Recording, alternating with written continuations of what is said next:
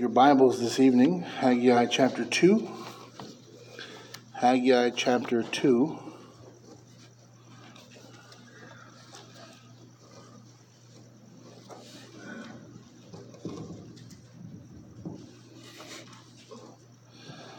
If you're able to stand with me as we read the Word of God, Haggai chapter 2. We'll start in verse number 1 and go down to verse number 9 this evening. The Bible says, "The 7th month, in the 21st day of the month, came the word of the Lord by the prophet Haggai, saying, Speak now to Zerubbabel, the son of Shealtiel, governor of Judah, and to Joshua, the son of Josedek, the high priest, and to the residue of the people, saying, Who is left among you that saw this house in her first glory? And how do you see it now? Is it not in your eyes in comparison of it as nothing? Yet now be strong, O Zerubbabel, saith the Lord, and be strong, O Joshua, son of Josedek, the high priest, and be strong, all ye people of the land, saith the Lord, and work, for I am with you, saith the Lord of hosts. According to the word that I covenanted with you when you came out of Egypt, so my spirit remaineth among you, fear ye not. For thus saith the Lord of hosts, Yet once, it is a little while, and I will shake the heavens and the earth and the sea and the dry land. And I will shake all nations, and the desire of all nations shall come, and I will fill this house with glory, saith the Lord of hosts. The silver is mine, and the gold is mine, saith the Lord of hosts. The glory of this latter house shall be greater than of the former, saith the Lord of hosts. And in this place will I give peace, saith the Lord of hosts." Let's pray. Our Father, we ask your blessing upon the word tonight as it's given. In Jesus' name, amen. You may be seated. We're moving into the second chapter of the book and the second oracle by the prophet Haggai.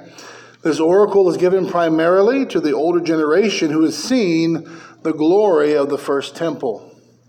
This prophecy is less of a rebuke and more of a comfort to the people. The first prophecy was a rebuke. Remember that one? He said, "How have you let my house stay in ruins? Well, you built your own houses." What followed was repentance and obedience. This time, God is speaking comfort to those, he's speaking comfort to those who are obedient. To those who fear the new temple will be less glorious than the old temple. Let's start in verse number 1 this evening. "In the 7th month, in the 21st day of the month, came the word of the Lord by the prophet Haggai, saying," so let me pause for a moment. This takes place almost a month from the obedience of the people that we saw in chapter 1. That chapter ended on the 24th day of the 6th month. This oracle comes on the 21st day of the 7th month. Let's go on, verse 2. "Speak now to Zerubbabel, the son of Shealtiel, governor of Judah, and to Joshua, the son of Josedek, the high priest, and to the residue of the people, saying," okay, so he's addressing the leadership of the people and the people themselves. This is a message for everyone to hear. Verse 3, "Who is left among you that saw this house in her first glory? And how do you see it now? Is it not in your eyes in comparison of it as nothing?" God is reading their thoughts. The older generation looked at the new foundation of the temple, the work that had begun the temple, and all they said was, "This is not the temple. This is not glorious. This is not... The old is better than the new. What we had is better than what we have." There were people still alive who had seen the beauty and glory of the first temple. Now, I want you to keep in mind, okay, the captivity was 70 years. But the temple had been gone for less time than the captivity had lasted. Let me show you that. Turn to Jeremiah 25, verse 1. Jeremiah 25, 1. We tend to think of the captivity and the temple's destruction as one and the same event, but they weren't. They weren't the same. Jeremiah 25, verse 1. The Bible says, "And the word that came to Jeremiah concerning all the people of Judah in the 4th year of Jehoiakim, the son of Josiah, king of Judah, that was the 1st year of Nebuchadnezzar, king of Babylon, the which Jeremiah the prophet spake unto all the people of Judah, and to all the inhabitants of Jerusalem, saying, From the 13th year of Josiah, the son of Ammon, king of Judah, even unto this day, that is the 23rd year, the word of the Lord hath come unto me, And I have spoken unto you, rising early and speaking, but ye have not hearkened. And the Lord hath sent unto you all his servants, the prophets, rising early and sending them, but ye have not hearkened, nor inclined your ear to hear. They said, Turn ye again now every one from his evil way, and from the evil of your doings, and dwell in the land the Lord hath given you, and to your fathers forever and ever. And go not after other gods to serve them, and to worship them, and provoke me not to anger with the works of your hands, and I will do you no hurt. Yet ye have not hearkened unto me, saith the Lord, that ye might provoke me to anger with the works of your hands to your own hurt. Therefore thus saith the Lord of hosts, because ye have not heard my words, behold, I will send and take all the families of the north, saith the Lord, and Nebuchadnezzar the king of Babylon, my servant, and will bring them against this land, against the inhabitants thereof, and against all these nations round about. And I will utterly destroy them, and make them an astonishment, and a hissing, and a perpetual desolation. Moreover, I will take from them the voice of mirth, and the voice of gladness, and the voice of the bridegroom, and the voice of the bride, the sound of the millstones, and the light of the candle. And this whole land shall be a desolation and an astonishment. These nations shall serve the king of Babylon 70 years. And it shall come to pass that when 70 years were accomplished, I will punish the king of Babylon, and that nation, saith the Lord, for their iniquity, and the land of the Chaldeans, and will make it a perpetual desolation. God is speaking to the people here, this disobedient people. You notice how he said, I'm going to take away the mirth, the gladness. These were a glad people, weren't they? Glad in their sins, celebrating their depravity, worshiping other gods, sacrificing to other gods, doing things that were commanded in the law not to do. And God says, you're doing this. I've sent you prophets. I've sent you those to warn you, and you ignore them to your own hurt. That's what the lost do, by the way. When we give them the gospel, they ignore it to their own hurt. The gospel's there to help. That's what it does. You realize that when you give the gospel to someone and they reject you, they're actually opposing themselves? Same thing for us when we disobey God, isn't it? When God rebukes us and corrects us and we go on in our sin, we're hurting ourselves. God says, I'm going to take away that mirth and that gladness. I'm going to take away the light of the candle, the sound of the millstones, all the money you're making, all the wealth you're building. I'll take it all away from you and give it to the king of Babylon. So the captivity began in what's called here the first year of Nebuchadnezzar. Now turn to Jeremiah 52, verse 1.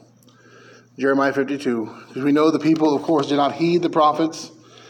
God did send the king of Babylon to take them captive 70 years. In Jeremiah 52, verse 1. The Bible says, Zedekiah was 21 years old, and he began to reign. And he reigned 11 years in Jerusalem, and his mother's name was Hamutal, the daughter of Jeremiah of Libnah. And he did that which was evil in the eyes of the Lord, according to all that Jehoiakim had done. For through the anger of the Lord it came to pass in Jerusalem and Judah, till he had cast them out from his presence, that Zedekiah rebelled against the king of Babylon. And it came to pass in the 9th year of his reign, in the 10th month, and the 10th day of the month, that Nebuchadnezzar, king of Babylon, came, he and all his army, against Jerusalem, and pitched against it, and built forts against it round about. So the city was besieged into the 11th year of King Zedekiah. And in the 4th month, and the 9th day of the month, the famine was sore in the city, so that there was no bread for the people of the land. Then the city was broken up, and all the men of war fled, and went forth out of the city by night by the way of the gate between the two walls, which was by the king's garden. Now the Chaldeans were by the city round about, and they went by the way of the plain. But the army of the Chaldeans pursued after the king, and overtook Zedekiah in the plains of Jericho, and all his army was scattered from him. Then they took the king and carried him up unto the king of Babylon to Riblah in the land of Hamath, where he gave judgment upon him. And the king of Babylon slew the sons of Zedekiah before his eyes. He slew also all the princes of Judah and Riblah. Then he put out the eyes of Zedekiah, the king of Babylon, bound him in chains, and carried him to Babylon, and put him in prison till the day of his death. Now in the 5th month, and the 10th day of the month, which was the 19th year of Nebuchadnezzar, king of Babylon, came Nebuzaradan, captain of the guard, which served the king of Babylon, into Jerusalem, and burned the house of the Lord, and the king's house, and all the houses of Jerusalem, and all the houses of the great men burned he with fire, and all the army of the Chaldeans that were with the captain of the guard brake down all the walls of Jerusalem round about. Then Nebuzaradan, the captain of the guard, carried away captive certain of the poor of the people, and the residue of the people that remained in the city, and those that fell away, that fell to the king of Babylon, and the rest of the multitude. So this passage tells us that the destruction of the Lord's house came in the 19th year of Nebuchadnezzar. So he had taken captives from Jerusalem initially, put Jerusalem and put Judah under the control of Babylon. And what does it say? They rebelled against the king of Babylon. So then he said, okay, I'm going to come back and I'm going to destroy the house of the Lord. I'm going to take more people captive. Okay, so we tend to think of the captivity as being in line with the destruction of the temple, but it wasn't. It was about 19 years later the temple was destroyed. So it's very likely, as we see in the text in Haggai, that there were people left who saw the temple destroyed. Remember, it wasn't a full 70 years. It was actually about 50 years the temple had been gone, not 70. Okay, so they were old people at this point, but they had seen the glory of the first temple. And now they're seeing this new temple being built, and they're mourning that it's not as beautiful as the old temple. I can't imagine the beauty of Solomon's temple. I think I mentioned to you guys, I think it was last Wednesday, we talked about when Titus and his troops went in to destroy the temple in 70 AD, that before they destroyed the place, they walked through it to behold the beauty of the temple. The beauty of the tapestries and the gold and the silver. The first Gentiles to, at least of that generation, to penetrate the Holy of Holies. And that Josephus records that they were awestruck by the beauty of the temple. Can you imagine? That was the lesser temple. Solomon's temple must have been a beautiful, ornate place of worship. And so they're mourning this loss. Go back to our text in Haggai.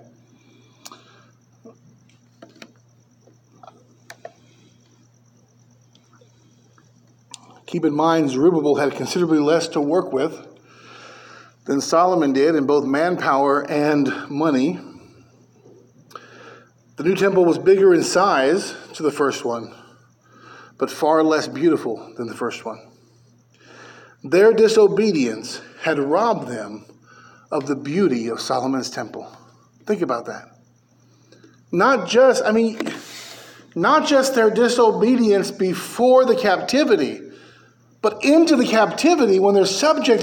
So you see God's judgment upon the land, right? Nebuchadnezzar comes, he takes captives, he puts Judah under his control, and they press on. And what does Zedekiah do? The Bible says, that which was evil in the sight of the Lord. They continue in their evil.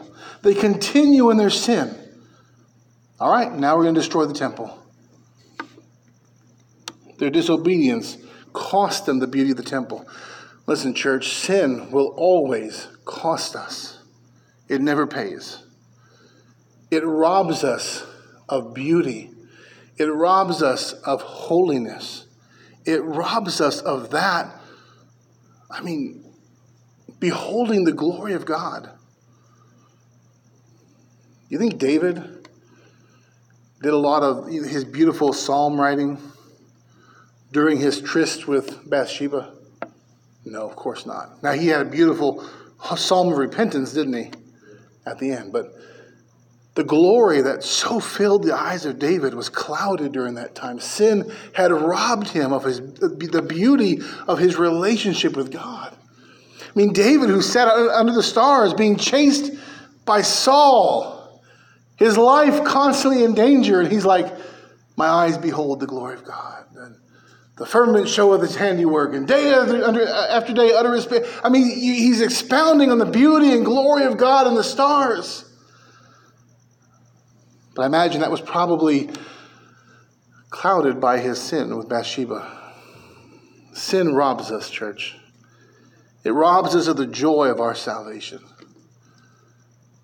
If you're saved, you cannot live in sin and have the joy of the Lord. You can pretend for a time. But the true joy of the Lord is taken from you when you live in sin. These people had been promised the fun of their sin. But now as they stand beholding this lesser temple, they weep, remembering what they had before. I think I mentioned once before the phrase, they got what they wanted, but they lost what they had. Adam and Eve got what they wanted, the knowledge of good and evil, but they lost what they had. They can no longer walk with God in the garden in the cool of the day. David got what he wanted, another man's wife, but he lost what he had. That relationship with God, that joy that he cried out so passionately in that repentant psalm, Lord, restore to me the joy of thy salvation. The Jews got what they wanted, to dabble in the sins of the nations around them, the gods of the nations, but they lost what they had, the beauty of Solomon's temple. Solomon got what he wanted, all the fame, all the wisdom, all the wealth, all the women. And he got to the end of his life, and he wrote the saddest book of the Bible. It's all vanity. It's all nothing. In other words, Solomon got what he wanted, but he lost what he had. If we dabble in sin as Christians, we'll get what we want. That sin brings pleasure for a season. But we're going to lose what we have. I'm not saying you can't get back the joy of the Lord.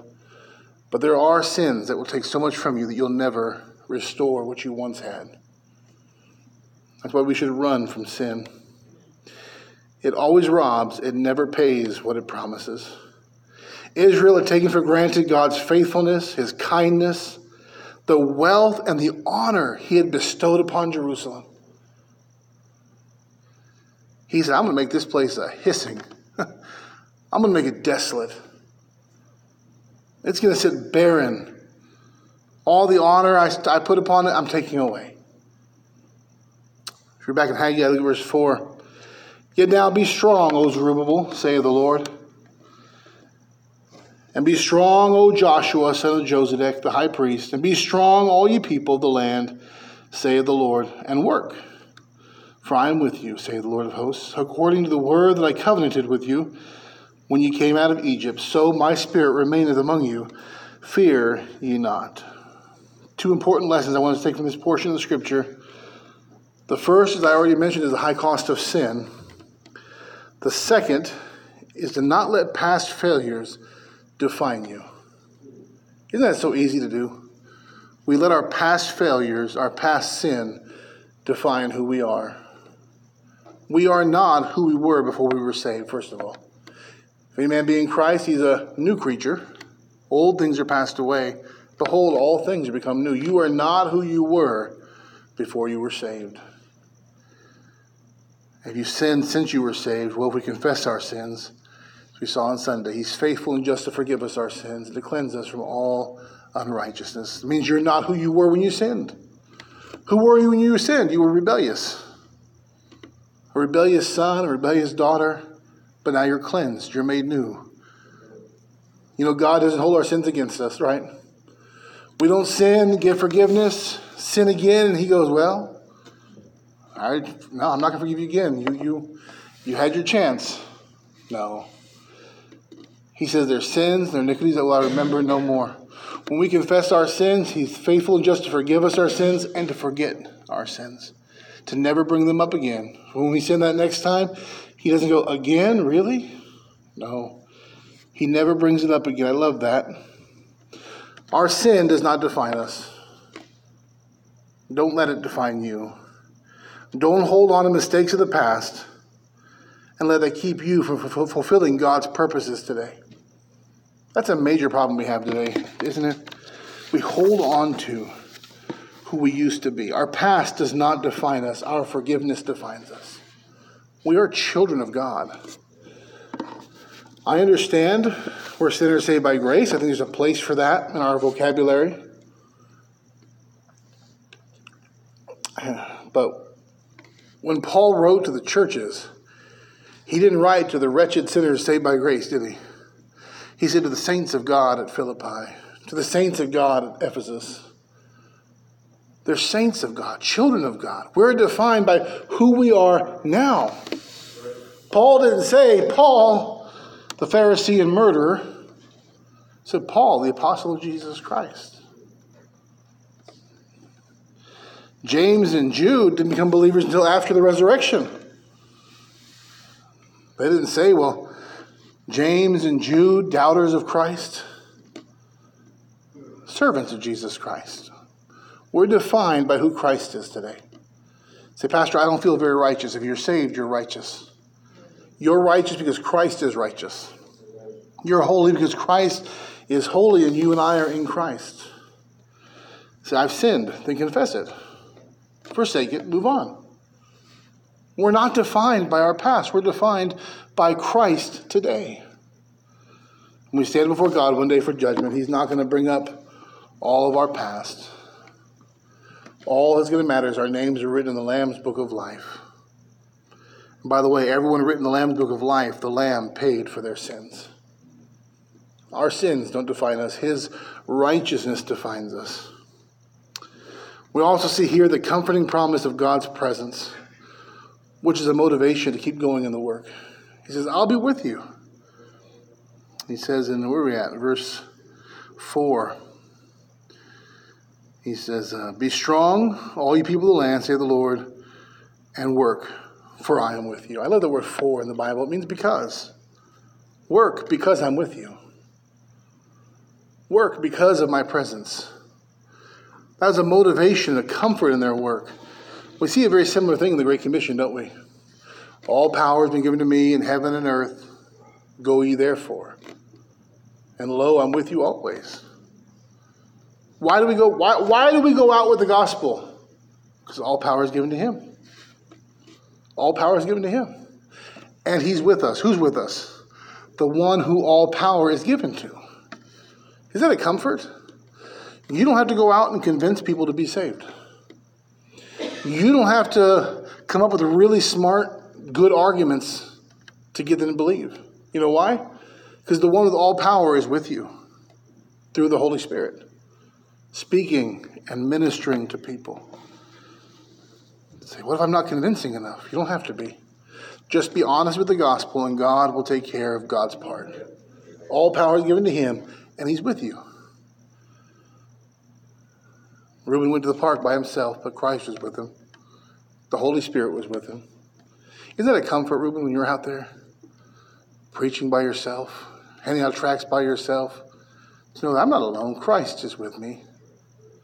Somebody asked George Mueller, aren't you lonely? Your wife is dead. Your daughter's dead.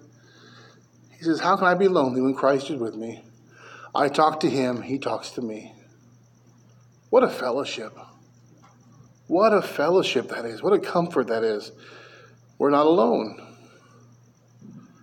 He doesn't work because I'm with you. I'll be your strength. I'll be your protection. I'm with you while you work. This harkens back to the promise of Joshua in Joshua chapter 1. We saw that last week. The promise, wherever you go, there I'll be. As I was with Moses, so I'll be with you. Joshua, the whole land is yours to conquer. For wherever you go, there I am. He repeats that to us in Hebrews, right? What can man do to us? He said, I'll never leave you nor forsake you. We're completely within the power and the hand of God. I love that.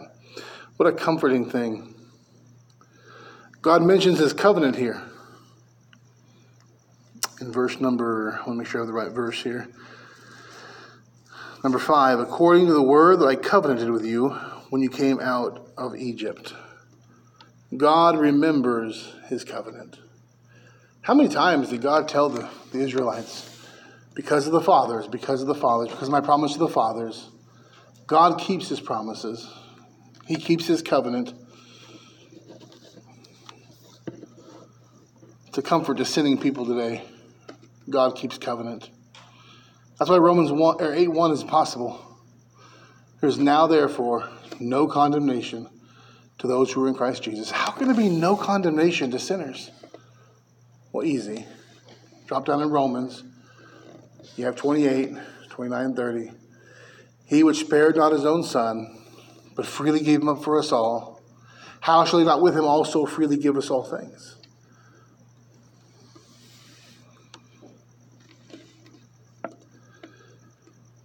There's a covenant made within the Godhead. Long before this world was created. I don't know about long, I shouldn't say that. Before the foundations of the world, Within the Godhead, there's a covenant made to redeem mankind. When you and I sin, he who spared not his own son, but freely gave him up for our sins, he remembers his covenant. He brings it to mind. What a comfort to sinning Christians. God remembers. Some Christians say, how can God forgive me? I've sinned so much against him. Because he remembers his covenant. And his covenant was never based on you or me. He didn't save us because we were savable. He didn't save us because we were good. Had he saved us based on our works, then we should be terrified when we sin. Because if he saved us based on our goodness, then if he saved us based on our goodness, he can forsake us based on our wickedness. His covenant was never based on us. It was based on the covenant that was made between the God the Father, God the Son, and God the Holy Spirit in eternity past to save a people, that Christ would die for the people. Their sins would be punished in him, not in them, and his righteousness would go to them. And when we sin, God remembers that covenant and says, oh yes, that's right, that was paid for already. So there's no condemnation now to those who are in Christ Jesus, because God remembers his covenant. That's why they asked the question, Paul asked the question in Romans chapter 8, if God be for us, who can be against us? God is for you, Christian. We need to remember that. Some people think, well, God's punishing me. I didn't read my Bible enough. God's punishing me. I don't pray enough. God's punishing me. God's not against us. He's not rooting against us, right? He's not sitting in heaven watching us going, boy, I hope they mess up. I'm going to show them what it means to mess up. That's not what God's doing. God's for us. He ministers. Yes, he disciplines. Yes, he brings us back into line. But he does that to conform us to the image of Christ. He is for us, eternally for us.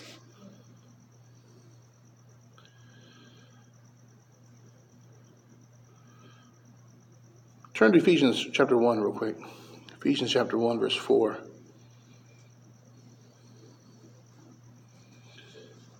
This is a beautiful passage right here.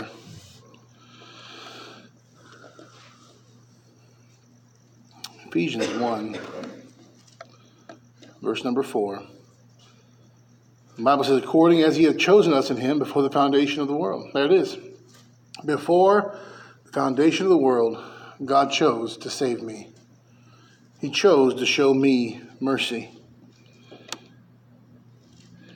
That we should be holy and without blame before him in love. How can I be holy and without blame? The answer is to take all my sins and to blame Jesus for them. That's what he did. He blamed Jesus for my sins. And then he took the holiness of the Son of God and he gave it to me. That's the only way I can be holy. Having predestinated us under the adoption of children by Jesus Christ to himself. I love that word adoption. You know, when you adopt, you can't unadopt. We're his family. He brought us into the family.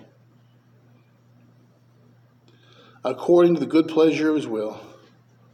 Say, why did God save you? The good pleasure of his will. That's all he's told me. To the praise of the glory of his grace, where he hath made us accepted in the beloved. You hear that? We're accepted in the beloved. Now, that's the covenant that God remembers. The covenant to adopt us, to make us accepted, to make us holy, to take away the guilt and the blame of our sin. You know, when the floods came and destroyed the earth, God covenanted never to do that again. And he said, I'm putting my bow in the sky, and when I see that, I'm going to remember my covenant. You know why? I can't make a deep theological statement, I guess, but I can suppose for a minute. You know why Jesus has the prints of the nails and the wound in his side today? Why did he rise from the dead with that, right? We're not all going to rise with all of our injuries we had in our body. So why did he rise with those? So that when God looks upon the Son, he can remember the covenant he made. Our sins and our iniquities he'll remember no more. God remembers the covenant. Go back to Haggai.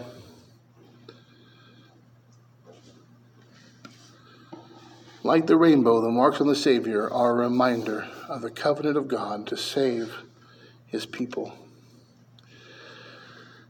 Haggai, verse 6. For thus saith the Lord of hosts, yet once it is a little while, and I will shake the heavens and the earth, and the sea and the dry land, and I will shake all nations, and the desire of all nations shall come, and I will fill this house with glory, saith the Lord of hosts. These verses lead us into a little bit of controversy, I guess, tonight, but I find them to demonstrate a beautiful and consistent framework in the Scriptures. Their building was to be a picture of the work of the Messiah. Look at verse 6. For thus says the Lord of hosts, once more. This means, that term once more means in a little while or in a short time. I will shake the heaven and the earth, the sea, and the dry land. Continue in verse 7. I will shake all nations, and they, in other words, the shaken nations, shall come to the desire of nations, and I will fill this temple with glory, says the Lord of hosts.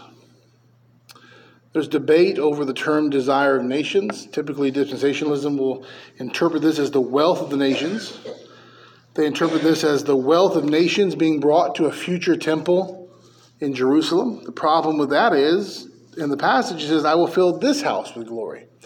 Not a different house, but this house with glory. I think this is a hard interpretation to come to unless you have an agenda. The passage is quoted in Hebrews 12. So let's turn there. Hebrews 12.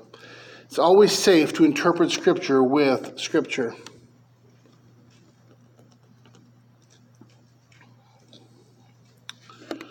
Hebrews 12:24 is where we'll start.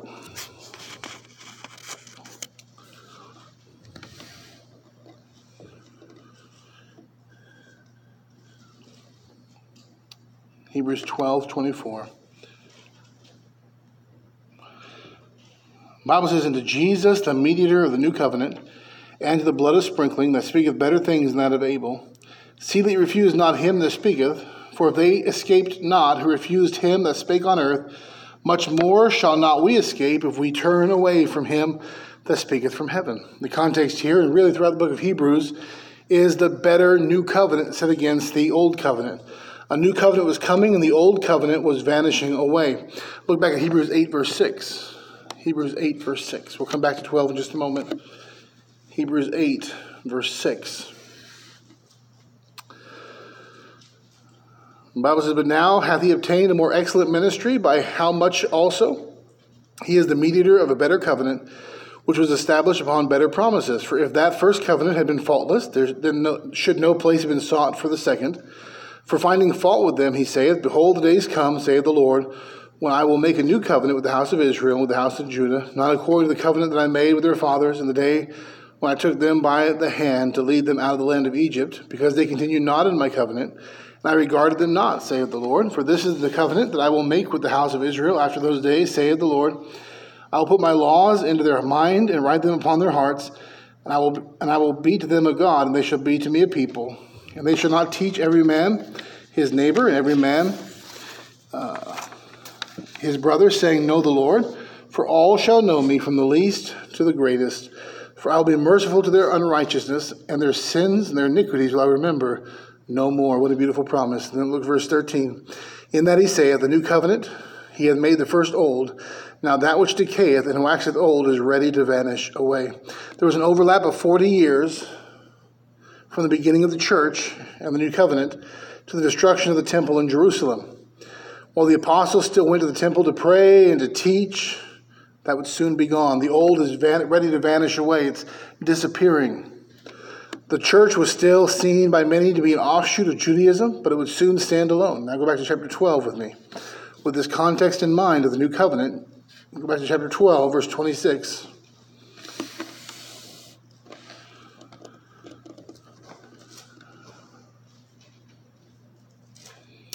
The Bible says, whose voice then shook the earth, but now he hath promised, saying, yet once more, I shake not the earth only, but also heaven. And this word, yet once more, signifieth the removing of those things that are shaken, as of things that are made, that those things which cannot be shaken may remain. We know this is a quote from Haggai 2. We even see the phrase once more here used again. Now go on to verse 28. Wherefore, or because of the shaking, we receiving a kingdom which cannot be moved, let us have grace whereby we may serve God acceptably with reverence and godly fear. So the shaking here is the shaking of the old world, the old system of worship, and now the nations of the world would come to the heavenly Zion, the New Jerusalem, and worship in spirit and in truth. This also includes a shaking of the old power system. Revelation 20, we see that Satan is bound, and that he should deceive the nations no more. In the Old Testament, we see fallen angels over the nations. Places like Daniel 10 talks about that. The Bible tells us in places like Ephesians 4 that Christ led a host of captives.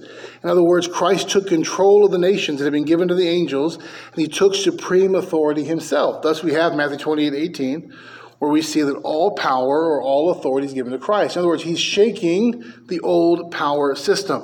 So with this new temple being built, he says, the time is coming. In a short time, I'm going to shake the heavens and shake the earth. And we see that the shaking on in Hebrew says those things are shaken are so that those things will pass away and the new will come which cannot be shaken. What's coming? How about the New Jerusalem? Paul says. Well, Jerusalem, which is down here, that's, what's her name? Hagar. Galatians chapter 3 and 4. She's not our mother. We're not children of the bondwoman. We're children of the free woman. Who does Sarah represent? The New Jerusalem, Paul said, is the mother of us all. In other words, the old system was being destroyed. It was being taken away. The old temple worship system. Go back to Haggai.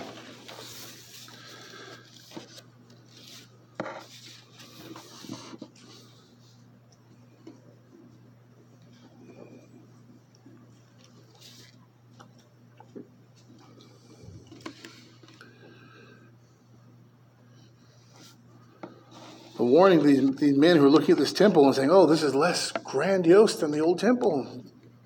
God's saying, hold on. In a short time, I'm going to show you a temple that cannot be touched, cannot be shaken, cannot be destroyed, much more beautiful than what you see here. Haggai 2, verse 8, the silver is mine and the gold is mine, saith the Lord of hosts. This is a great comfort to the people. They had very little with which to accomplish the work of God, and God reassures them, I have all the resources in the world. This should speak to us as well. We have the biblical account of God providing for his people, don't we? We have much in church history of God providing for his people. We have stories in this church of God providing things that we didn't have. God has all the means all the time. Never worry about the means for God's work. God has everything. The silver is mine. They're saying, how are we going to build this temple with our lack of resources? God says, just work. Just work. The gold is mine. The silver is mine. He could drop it in their lap just like that. Verse 9. The glory of this latter house shall be greater than that of the former. What a shock to these older Jewish saints weeping over the temple. It's not as beautiful as the old one. God says, I'm going to make the glory of this latter house greater than that of Solomon's house. And in this place will I give peace, saith the Lord of hosts. Why would the glory of this house be greater than the first? Remember, he's speaking to this older generation who saw the old house. Those who were sorrowful. Real quickly, turn to Ezra chapter 3. Let me show you that. Ezra chapter 3. This is kind of a parallel time. Return of the captives. Ezra 3:10.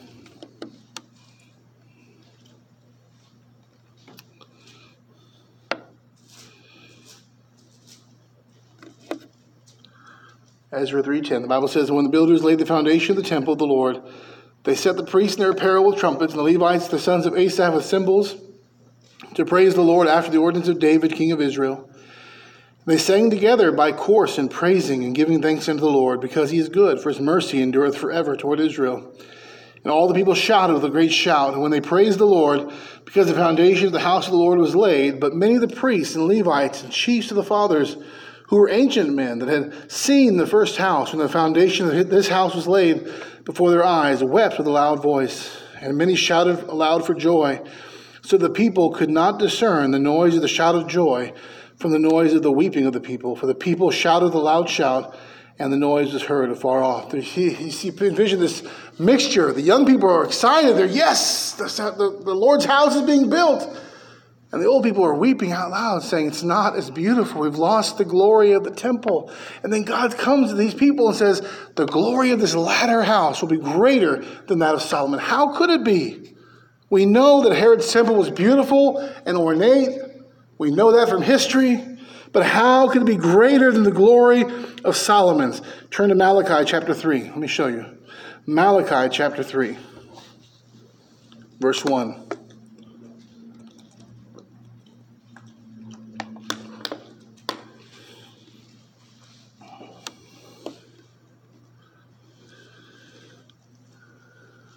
Malachi chapter 3, verse 1.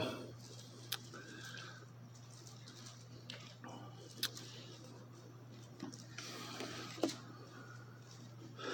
Bible says, behold, I will send my messenger, and he shall prepare the way before me. And the Lord whom you seek shall suddenly come to his temple, even the messenger of the covenant whom ye delight in. Behold, he shall come, say the Lord of hosts. But who may abide the day of his coming? And who shall stand when he appeareth? For he is like a refiner's fire, and like fuller's soap. And he shall sit as a refiner and purifier of silver. He shall purify the sons of Levi, and purge them as gold and silver, that they may offer unto the Lord an offering in righteousness. The temple that was being built would be more glorious than Solomon's temple, because the Lord himself would come to the temple. This is the temple being built that Jesus would come to. And he would be like a refiner, like a fuller. So what does soap do? It cleanses. It purifies. Jesus cleansed the temple twice in his ministry. Twice. The glory of this house was greater because the Lord was coming to it himself to judge it, to cleanse it. And then he says, in a little while, in a short time, I'm going to shake it. I'm going to shake it. And this temple is going to be destroyed. What did Jesus say? Destroy this temple? I'll build it in 3 days. Say the brick and mortar? No. His body. His body. The temple we have today cannot be shaken. Cannot be touched. The armies of the world cannot tear it down. There'll never be another invasion of God's kingdom and a burning of his temple, because his temple is spiritual. We are building blocks. We are that temple. We dwell with the Spirit of God today.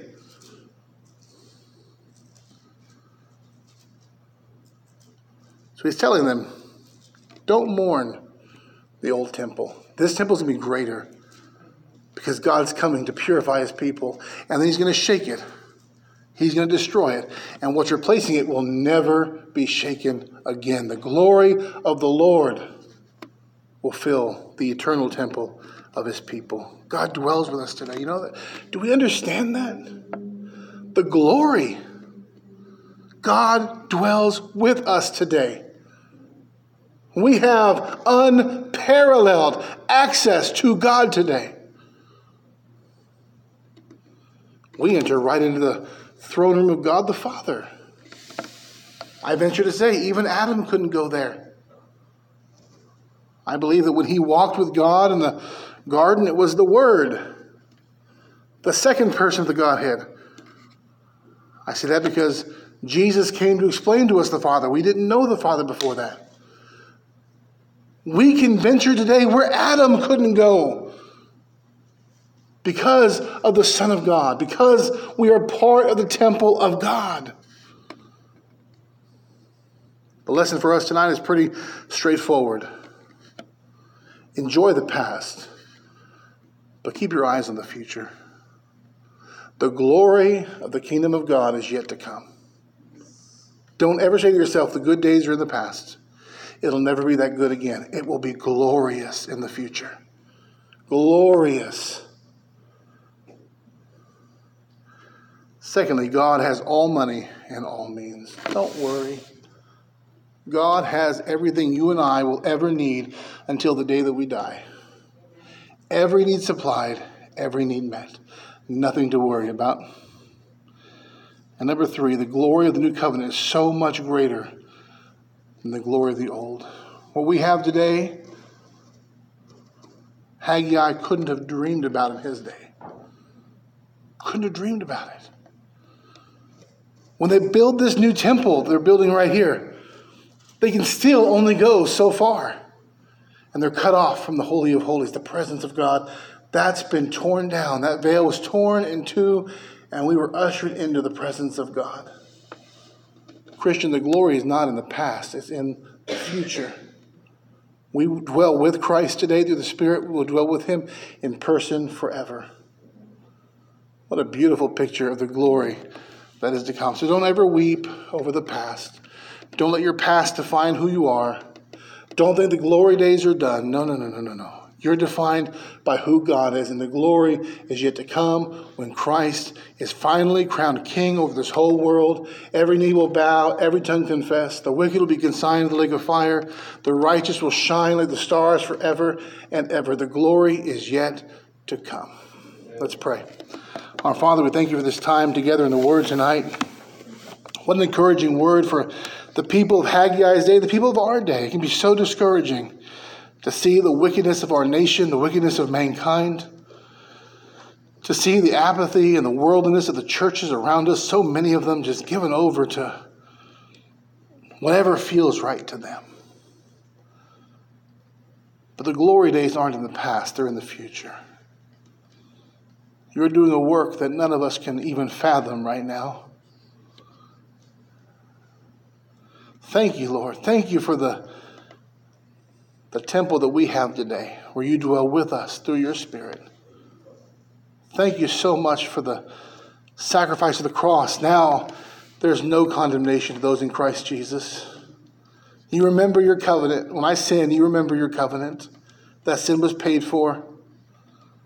There's no condemnation. I pray that you would make Christ glorious to us tonight, Lord. Don't let us be brought down by our sin or by the worldliness and sin around us, but help us to see that the glory lies ahead and Christ is King. We love you, Lord. We thank you for your goodness to us. In Jesus' name, amen. You're dismissed.